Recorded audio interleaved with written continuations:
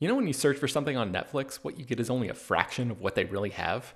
The streaming service actually has more than 18,000 titles globally, but only about 6,000 of those are available in the good old US of A. That means you're missing out on literally thousands of great shows. Unless, of course, you use ExpressVPN. ExpressVPN is an app that lets you change your online location, protecting your devices from unwanted snooping and allowing you to control where streaming services and other websites think you're located. There are over 100 different locations to choose from, which means you have access to thousands of new shows and movies no matter where you live. This doesn't just work with Netflix, it works with Disney Plus, Hulu, Max, a UK streamer called BBC iPlayer, and more. I was on a work trip in the UK during the final season of Game of Thrones, and I tried logging into my HBO account to watch a new episode, but the technology wouldn't let me because of geo-blocking. And I wish I had this app at that moment, because I now realize how incredibly easy it is to work around that problem. Here's a more recent example. It's Always Sunny in Philadelphia is not streaming on Netflix in the US, but I just fired up the episode where Dennis tries to have a peaceful mental health day, and technology keeps interrupting his plans. All I had to do was open ExpressVPN, connect to a UK server, refresh Netflix, and the show just popped up. It's super easy. I've also heard good things about that show called Billions, but I've never been a Showtime subscriber, so I've never seen it. But it's actually available right now on Netflix in South Korea, and with ExpressVPN, it took 5 seconds to switch over and start checking it out. With ExpressVPN, you get high-quality streaming from devices like your phone, laptop, tablet, and TV, and crucially, it protects your privacy and security to keep your information safe from hackers. Stop missing out on great TV and get thousands of new shows with ExpressVPN. We got them to give you all 3 extra months free when you use our special link, expressvpn.com/slashfilm. That's expressvpn.com/slashfilm to get 3 extra months completely free. For the ones who know safety isn't a catchphrase, it's a culture. And the ones who help make sure everyone makes it home safe. For the safety-minded who watch everyone's backs, Grainger offers supplies and solutions for every industry, as well as safety assessments and training to keep your facilities safe and your people safer. Call, click Grainger.com, or just stop by. Grainger, for the ones who get it done. Hello, everyone, and welcome to Slash Film Daily for Monday, August 1st, 2022. On today's episode, we're going to discuss the latest film and TV news. This is Slash Film editorial director Peter Sciretta, and joining me on today's podcast is Slash Film news writer Ryan Scott. Hey, Monday. Hey, everybody. Happy Monday. How's it going? Did you just call me Monday? That was the most Monday thing I could have possibly done. Okay, let's get into some news. It is August. It's finally August, and it's supposed to be, Ryan, the month of Andor. You know, with Andor coming out in just a couple weeks. Oh, wait, that's not happening. This morning, the trailer for Andor was released, and I believe it was supposed to be coming out. When was it supposed to be coming out? I think it was toward the end of this month. Yeah, maybe August 31st, I think it was. And so I guess that wouldn't be the month of Andor. I'm just a little bit joking here. But they have pushed it back. They pushed it back to September 21st. So that's a good 3 weeks right there. So that's the bad news. The good news is that they're releasing 3 episodes at once for the premiere on September 21st. So that is good. I don't think we've ever gotten 3 episodes of a Star Wars TV show on its debut. That makes me wonder if it's like a slow start. Do they need all 3 episodes to convince us that to be in on the series? But what were you gonna say? Well, I guess we should maybe talk about the why it was delayed, and that sort of ties into why? what I was gonna say. Yeah, I mean, do you have any thoughts on that? Because I'm pretty sure I know what it is. I actually don't know. So it sounds like you have a better theory than I do. Yeah, so I think what we learned with Obi-Wan and Miss Marvel is that when you have the overlap between Star Wars and Marvel, like Miss Marvel seemed to suffer for that. So you have She-Hulk coming out on the 17th. And that's so I think they're waiting. I don't think they're gonna overlap these shows anymore if they can avoid it. So I think they're gonna let She-Hulk wrap up before Andor kicks in. And my suspicion is that 3-episode premiere will buffer the length of the season to not run into the next thing. Ryan, you're brilliant. That is, I think, probably most likely the reason. So it's not Yeah, even that like they need the 3 episodes to have us get invested. It's really a matter of scheduling. That I'm starting to think that's it because they loved Miss Marvel. Like the reviews on it were great. The people that did watch it, but it was just dropping on the same day as Obi-Wan. I really think hurt that show. So I don't know what would have happened if it hadn't been up against Obi-Wan, but I think She-Hulk specifically, they're a little uncertain about what the audience might be for that, and they don't want to give it. They want to give it every chance to succeed. So I think that's going to be the thing from now on. Okay, my other question to you is D23 is coming up, and that just happens to be on the 9th, 10th, and 11th in September, right before this is going to premiere. Kind of almost the same playbook as Star Wars Celebration. Do you think we're going to get to see a sneak premiere at D23? Yeah, I get my guess is they'll probably just going to show the 3 episodes that they're going to show at debut, so it'll essentially be like a movie length, probably. So they'll probably essentially do a screening for people that's like, and basically the length of a movie. Yeah, and this morning they also had a trailer premiere, which looks beautiful. This looks, at least by this trailer, it really looks like a caliber of a Star Wars movie. It doesn't feel TV. At least the way it's cut with the music, and the music is like so not Star Wars. And nice to see the Galactic Senate back. Oh yeah, for sure. And I guess spoilers for this trailer, but nice to see Saw back. 2 Tubes from what was he in? Rogue One? I think he was in. Well, Rogue 2 One. Tubes was in. Yeah, 2 Tubes was in Rogue One. Yeah. But yeah, no, I mean it's I'm with you. The look of it. And I think The Mandalorian, credit where credit is due, a lot of the time looks very good. But I think like you and I had the same issues with like with Obi-Wan and Boba Fett a little bit, where at times it definitely looked very TV. And I don't think this looks that way at all. How shall I put this? I have a very sneaking suspicion it's going to be good, at least out of the gate. Yeah. So if you haven't checked out that trailer, I'll put a link to it in the show notes. You should definitely go check it out. If you are not already excited for Andor, the only qualm I have with this trailer is it pulls the whole like, see how the rebellion it was started. And Ryan, wasn't that the whole pitch for Star Wars Rebels? It was, but that was also an animated show. And, I know. And it just feels like they're doing the same marketing over again. Sure, but you're marketing to a different audience ostensibly.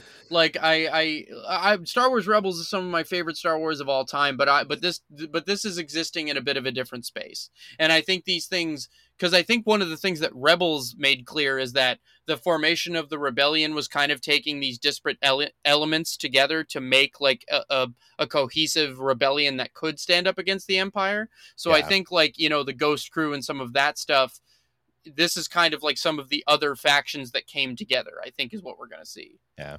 Well, the other funny thing about Star Wars Rebels was pitched as like, these are the first Rebels. And then, I mean, spoiler for Star Wars Rebels, but we end up learning that it wasn't the first Rebels. Yeah, but it was some of the first Rebels. I don't care. I don't care so much about how they sell me something. If it's good, that's all I care. And Star Wars Rebels to me is truly like as time goes on, it may still be my favorite thing of the Disney era of Star Wars. I really do love it. I think after Ahsoka comes out in live action, Star Wars Rebels is finally going to get its due, because it is really great storytelling. It's really great Star Wars. And I think that show is going to actually send a lot of people to that series. Yeah, the people I've convinced to watch Rebels have all come back to me and been like, "Holy shit!" And I'm like, "Yeah, I know it's really good." Like the first season's not as great as the rest, but like the first season doesn't lag nearly as bad as those first few seasons of like Clone Wars do to me. And then like seasons 2 through 4 are just, I mean, it's if you love Star Wars on any level, it's as good as it gets. Yeah, and of course, Andor is a character that was in Rogue One. Tony Gilroy notoriously came on to that project and helped save it, and he's the showrunner here. This is a 2-season. The first season is 12 episodes. Second season's 12 episodes, but I think the first season's the first year, and then the next one is the 4 years or something like that. No, I think they're doing they're gonna span that whole 5 years leading up to Rogue One between the 2 seasons, I think. Yeah, but I thought I heard that the first season is just 1 year, and then the next season is 4 years. Oh, maybe that's what it is. But the 2 seasons will cover that gap. Yeah, for sure. But anyways, Tony Gilroy, I know you wrote an article on the site. He was talking about how he had no interest in Star Wars. Yeah, and this is not new. Like, it was known Tony Gilroy did not care about Star Wars, but it is worth going it. He reiterated in the upcoming issue of Empire Magazine that, quote, no interest in Star Wars when he signed on to get Rogue One into shape. Gareth Edwards directed Rogue One, but famously late in the game, Lucasfilm felt it needed a lot of work, and Gilroy was the guy that came in and did rewrites, and it's pretty much, as far as I know, been confirmed that he pretty much directed all of those reshoots, and also might have even been in the editing room to retool. So I don't know how much of Edwards' vision. It is so weird, Ryan. I want the book that's going to come out in 10 years because you have Gareth Edwards talking about being in the room when they're shooting the Darth Vader scene that was, at the end of the movie that was part of the reshoots. But like, if he was replaced, why would he be there directing? I don't know. It's so confusing. Here's the thing. What's interesting about it is I actually think this might be the only situation I could ever think of where I just don't think Gareth Edwards was bitter about it. Like, I think maybe he probably had to swallow some pride at first, but then I think he might have actually ended up collaborating more with Gilroy than like it was like a replacement job. You know what I mean? Because Gareth Edwards always talks about it. Like, he even did like that 5-year interview late last year, I believe, like for the 5th anniversary. Like, he doesn't seem to harbor any bitterness about it. You know what I mean? Like, so I feel like him and Tony Gilroy just must have come to an understanding along with the brass at Lucasfilm. Like, this isn't where it needs to be. Let's all work together here. That's my suspicion. I don't know whether that's right, but point being, Gilroy had a gigantic hand in getting that movie where it needed to be. But so and that movie ended up being, I mean, a lot of Star Wars fans think that Rogue One is the best film of the new, the Disney era of Star Wars. And I would go so far as to say a lot of Star Wars fans think it's one of the better Star Wars movies, period. To finish Gilroy's quote here, he also said of not having interest in it, he said, "I think that helped. It's effective on a doctoring job," meaning like script doctoring and stuff, "to have an emotional detachment. You wouldn't want your cardiothoracic surgeon getting emotional." He seems to have a bit of a sense of humor about all this. But then he also sort of talked about their goal with the show. And he said, "Our goal with the show is ambitious but simple. We want to blow the hardcore Star Wars people away. But we also want their husband, neighbor, sister, that person in their life who's never gotten why they like Star Wars. We're absolutely going for both audiences." So it seems like they have a little bit more ambition here to sort of maybe reach some people they haven't reached with some of these other shows.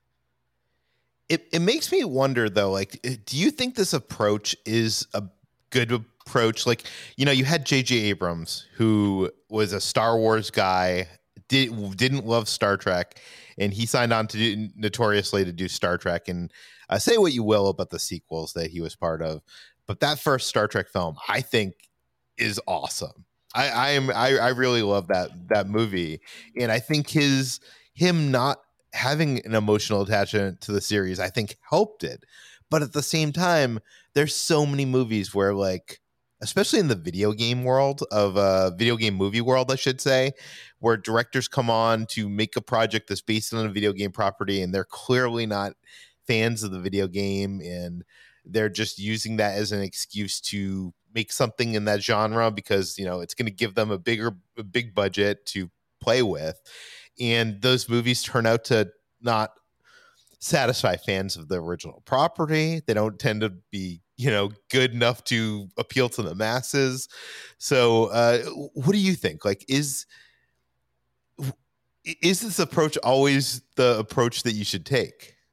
I don't know. I just think like the right person, if they have an in on the storytelling, they're the right person. And like J.J. Abrams, Star Trek. So I am not a Star Trek guy, never have been, and I don't know if I ever will be.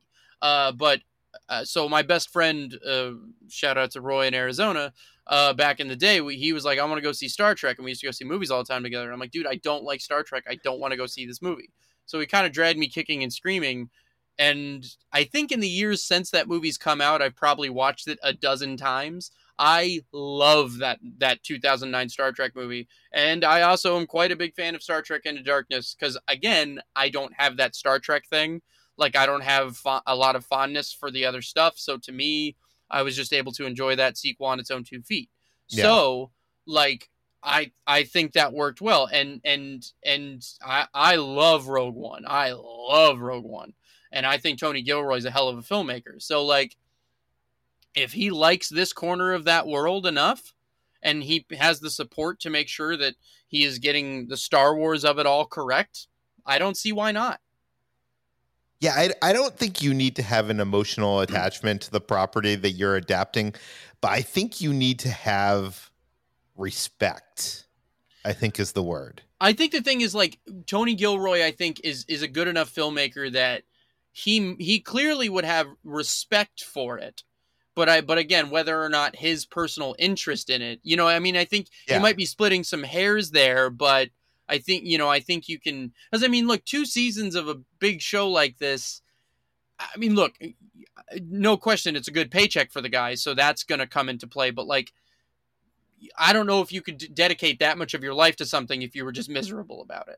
You know what I mean? Yeah. So I think he clearly must be interested in continuing this, and he must have had a good experience with Lucasfilm the first time around. And, so I sort of get the sense that, the thing I'm most curious about, and whether or not there's any bitterness now, is that, Gareth Edwards was not, his name is nowhere near this. He clearly wasn't asked. I think that's a little telling, but,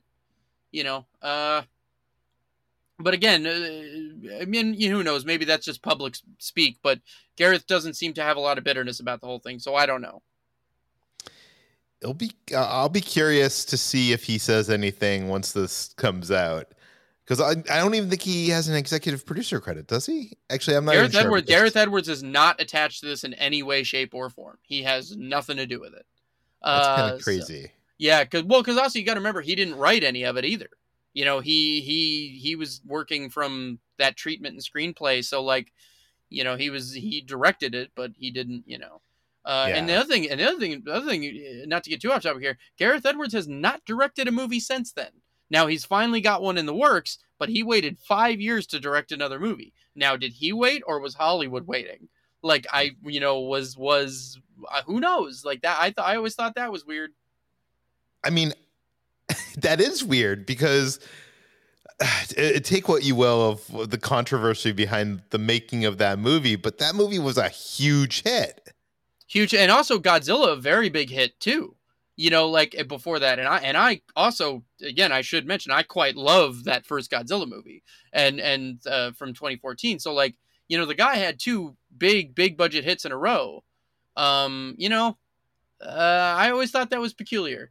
Now, granted, if he had a kind of rough experience and he went from one thing to the next, he probably had enough money to chill if he wanted. Like he because the rumor about that sci-fi movie he's doing right now, like, he waited for the right thing. Like, he was like, look, I don't want to just jump into something. So that's the sort of line going around. But I do find it weird that a guy that made 2 movies that big in a row just waited 5 years and did nothing. And just put the numbers in perspective, Godzilla did over $500 million worldwide, and Rogue One did over $1 billion. Over $1 billion. And also Godzilla launched that MonsterVerse franchise too. So not only was that movie a hit, it springboarded the whole MonsterVerse, like it. So, I mean, there's something to that. Yeah.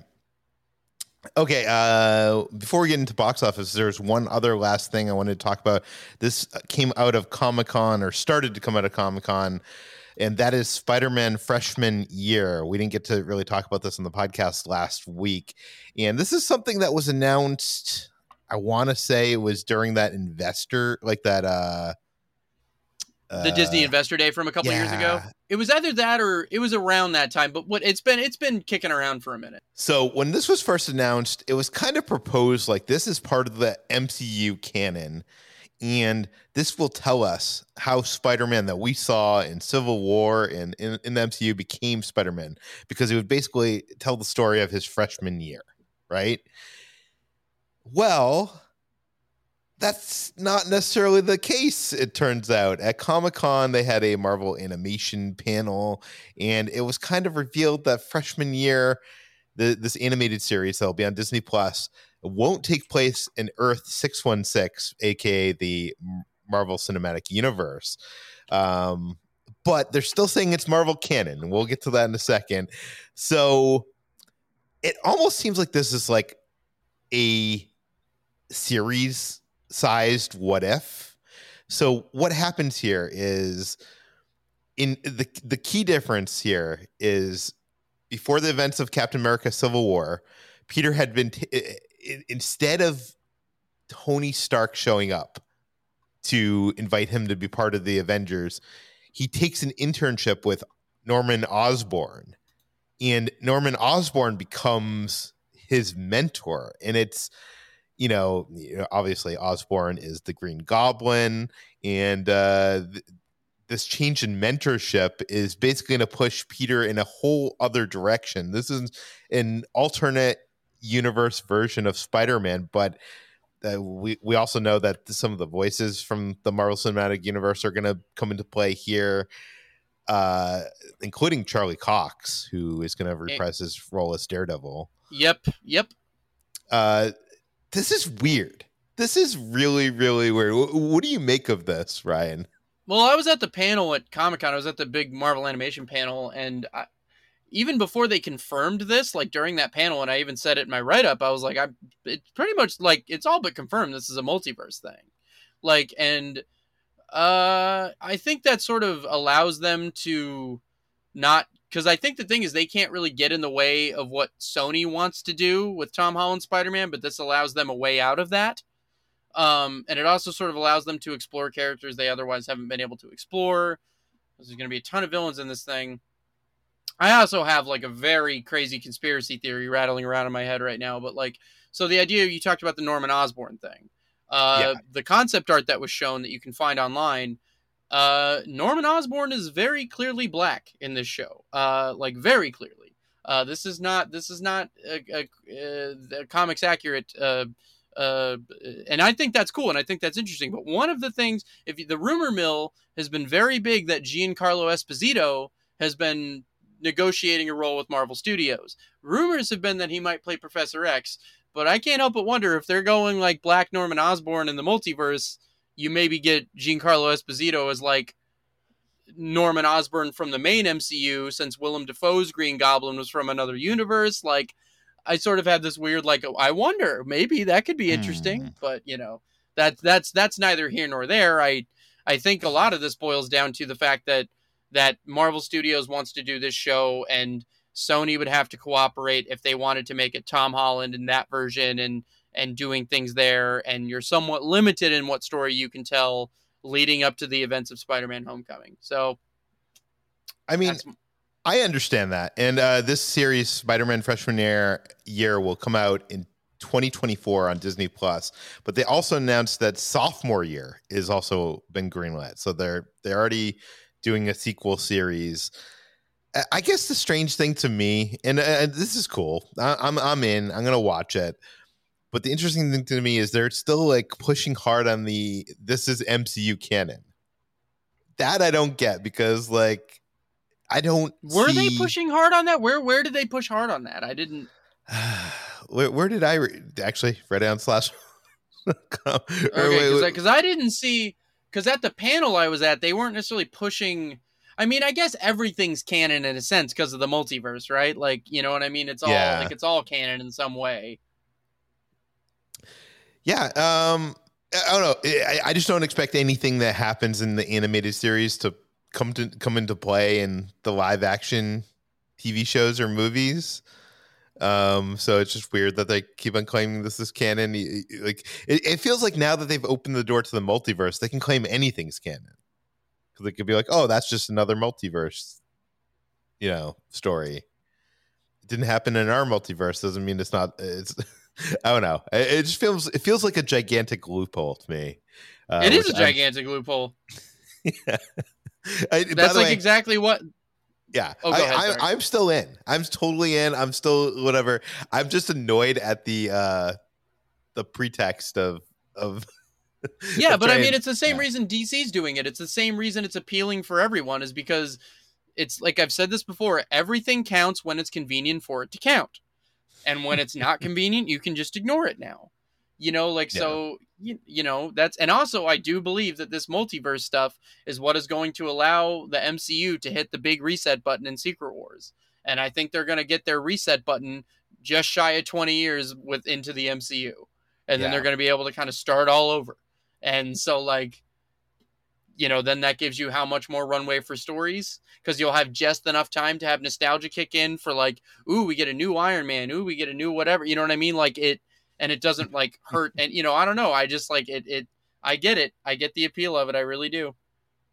But with Marvel creating this Marvel Animation Division studio, whatever you want to call it, it really seems appealing to me that to be able to canonize stories like in animation, like some backstories of seeing other Tony Stark adventures that we didn't get to see, or get to see Black Widow, her previous adventures, because we're never going to see Scarlett Johansson reprise her role to do the prequel series again. Do you know what I mean? I feel like this would be the way to tell those stories, but yeah, it seems like they don't want to commit.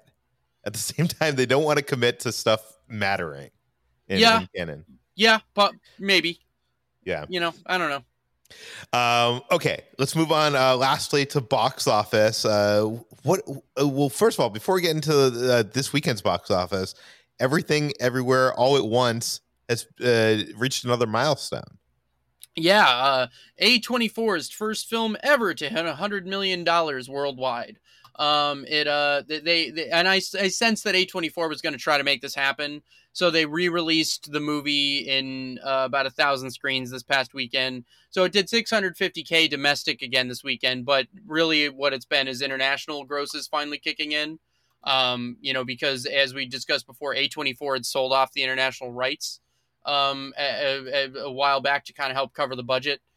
So yeah, now we have a $25 million movie it is almost certainly going to be in the Oscars conversation, that has crossed $100 million at the box office. I mean, quite possibly the most encouraging box office story of the year, in my opinion. It's a great thing, and again, you're it's probably done very well on VOD. It seems to be selling well on Blu-ray. So I mean, this is going to be a huge moneymaker for A24, because they essentially covered their budget with the international sales. So all that domestic box office is essentially gravy. And then any VOD, domestic Blu-ray sales, any of that, that's all them. So, I mean, that's good stuff. Well, good for them. Good for this movie. I always love when a great movie is, getting attention, and I can't wait to see how many awards it gets nominated for. Well, there seems to be like an emerging sweet spot within that $20 to $25 million mid-budget range. Because not to jump ahead here, but Where the Crawdads Sing, a movie that when we talked about box office ahead of the summer, you were like, I don't know. And then that movie now. You were also like, I don't know. So well, I didn't know, but I was like, well, you know what, Peter, I'm going to go ahead and still lay this one on your shoulders. But again, a $24 million budget. It's now at 53.5 million domestic. International's just kicking it at 8.7, 62.2 mil for that. So you're looking at that has a real good shot at getting to 100 as well. And again, not to jump ahead here, but Black Phone still cleaning up 141 million worldwide against an $18 million budget. So there really does seem to be a sweet spot for that low mid-budget movie right now. Yeah, well, that's Blumhouse. You can't. Okay, but Blumhouse. Okay, but Blumhouse typically worked for 10 mil or under. Yeah, Black yeah. Phone was 18. So I don't care what studio it is. If you're putting up mid-budget for, and again, a non-franchise film, and that's the key here. All three of those things I talked about, non-franchise films. So I think that I really like to see that emergence of the mid-budget movie right now. I really do. By the way, I just love that, like, well, of course, that's Blumhouse. Like, I have a lot of filmmaker friends that go around, like, pitching stuff to studios, and one of my friends had like an idea that was turned down by all the studios, and like it was like everybody was like, oh, that would not work, and then like Chris Nolan did something that was like similar to it, and it worked. It made lots of money. And then he went back to the studios, and every one of them, instead of saying like, no, they were just like, oh, that's Chris Nolan. It wouldn't work unless it's Chris Nolan. That's funny how that works. Yeah, so it's like, oh, that's just because it's Blumhouse. Okay, so what else at the box office this weekend? So the big thing was DC League of Super Pets, the animated DC film about the super heroic pets of superheroes, hit theaters. Came in at number one, but with 23 million. Always good to see your new movie top in the charts. Internationally, we're at 41.4 million. I'm sorry, that's the worldwide total. So like not bad, but it has a $90 million budget, and you have a gigantic cast with like The Rock, Kevin Hart, John Krasinski, Keanu Reeves. Like this is a big cast. So like, I think it's good, but it's not great. And, it's a little soft. And this is sort of proving that animation is still kind of the uncertain entity at the box office right now. Because Minions Rise of Gru crossed 700 million this weekend. So, like, it kind of goes one way or the other. The holds for DC League of Super Pets are going to be really important. You kind of got another weird, crowded weekend coming up with Bullet Train coming out and Bodies, the A24 horror flick. So, like, I don't know. Then the other thing was Vengeance came out this weekend, which was BJ Novak's feature directorial debut. Again, Blumhouse, but released through Focus Features instead of Universal. Well, sorry to say, Focus Features, you do not have a hit on your hand that you're desperately needed. It only made $1.7 million, which I think is a damn shame, because I went and saw that last night with my girlfriend, actually, and I thought Vengeance was very good.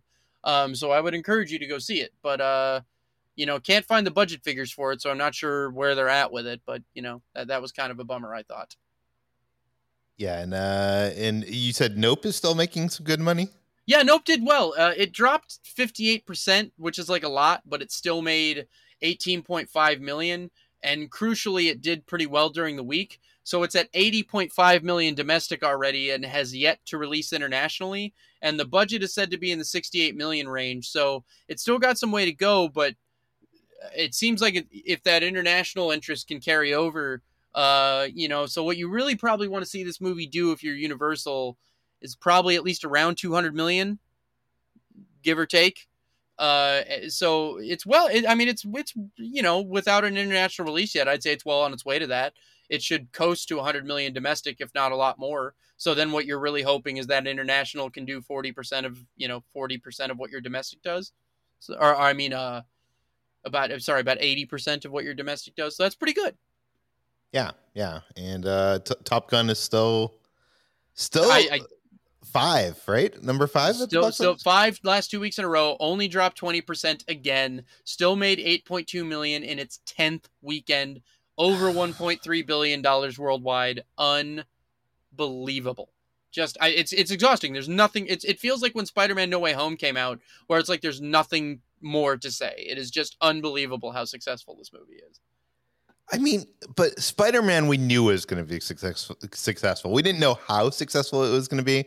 Top Gun, I mean, I'm not saying we didn't know it was going to be successful. Obviously, it's a sequel of a beloved movie, but this is just insane. This is insane numbers. Yeah, I just mean, like, when I say, like, there was a point in Spider-Man No Way Home's run where every weekend the narrative was the same, and there was nothing more to say about it. And that's kind of where we're at with Top Gun Maverick. Like, yeah, it's made a ton of money, and it's clearly gonna keep making money. And at this point, I'm shocked Paramount hasn't forced it to VOD or Paramount Plus yet. I Wait, why would they? They're making too much money on the big screen. But what they want to do is goose those Paramount Plus subscriber numbers while the getting's good. So like, I imagine Tom Cruise has a lot of leverage right now to be like, no, we're gonna go ahead, because the thing is, Cruise keeps making money the more this, because he's got, I think, 20% first dollar gross or something. So let's assume that's true. Tom Cruise has made something like $26 million, $260 million. Is that? I was gonna say that sounded way low. 260. So it'd be Tom Cruise has made something like 200. I mean, if that's true, I think he's got first. Yeah, that is. Oh my God, good for him. Good for him. Yeah. What do you like? Who would have thought it was going to be this property? Like, I thought he was going to be making his big money off Mission Impossible. I just. He is. He's still if he's not a billionaire by the end of Mission Impossible 8, I'll be surprised. But what do you real quick before we finish this up? What do you put the Vegas odds on at Top Gun 3 getting made? It has to at this point. Paramount is not doing well aside from. Paramount's doing great this year. Are you shitting me? I mean, okay, they are doing great this year because of Top Gun, and they're gonna, obviously with Mission Impossible coming up. But they also had Sonic 2, Jackass Forever, Scream, Lost City. Paramount's hitting it out of the park this year. I just feel like there's too much money to be made with another sequel to not do it. Oh, I agree. I think they're gonna leverage I think Tom Cruise would have a smaller role in it, but I think they're gonna do whatever they got to do to get it to happen. Yeah, you have him as the mentor role. You have him as the I don't want to say Luke Skywalker and Force Awakens, but you know what I'm saying. No, I think he's maybe more the John Hamm. Yeah, like the way John Hamm was in this one. I think he'd maybe be more that or something. I don't know. Or maybe he just goes screw it, and I'm gonna take 25% first dollar gross and be a star in this one too. But you don't think that they're gonna re-release this once again in IMAX before the end of the summer? I don't know. I think at this point they're really just. I think at this point they're really waiting for the streaming and VOD release because it's going to do gangbusters. I think like Top Gun Maverick is still the top selling Blu-ray on Amazon right now, and it doesn't even have a release date yet. So yeah, I mean they're going to clean up like crazy on this. I saw last week that Peacock, now if you're a Universal Studios pass holder, you get Peacock. There's a deal where you get Peacock for free or something like that. Well, Peacock just lost a whole bunch of money again last quarter, so I'm guessing they're trying to goose those subscriber numbers again. Yeah, I suspect a lot of these streaming services are going to be doing deals like that, where it's just to up those numbers and make it look good on paper. Well, Peacock, just for reference, Peacock lost, I think, $1.7 billion last year, and it lost another $467 million this last quarter. Ouch. Okay, that hurts. Yeah, I don't know how you keep that. I just don't know how that's sustainable. I just simply do not know how that is even remotely sustainable. So, good luck. I don't know. Okay, we have reached the end of today's Slash Film Daily. You can find more of all of our work at slashfilm.com. You can find this podcast on Apple, Google, Overcast, Spotify, all the popular podcast apps. Please feel free to send your feedback, questions, comments, concerns to us at peter@slashfilm.com. And please head on over to Apple Podcasts, give us a rating, write us a review, give us 5 stars, tell your friends, spread the word, and we'll see you tomorrow. This is the story of the one. As head of maintenance at a concert hall, he knows the show must always go on. That's why he works behind the scenes, ensuring every light is working, the HVAC is humming, and his facility shines. With Grainger's supplies and solutions for every challenge he faces, plus 24/7 customer support, his venue never misses a beat. Call quickgrainger.com or just stop by. Grainger, for the ones who get it done. When you need mealtime inspiration, it's worth shopping Kroger, where you'll find over 30,000 mouth-watering choices that excite your inner foodie. And no matter what tasty choice you make, you'll enjoy our everyday low prices, plus extra ways to save, like digital coupons worth over $600 each week. You can also save up to $1 off per gallon at the pump with fuel points. More savings and more inspiring flavors make shopping Kroger worth it every time. Kroger, fresh for everyone. Fuel restrictions apply.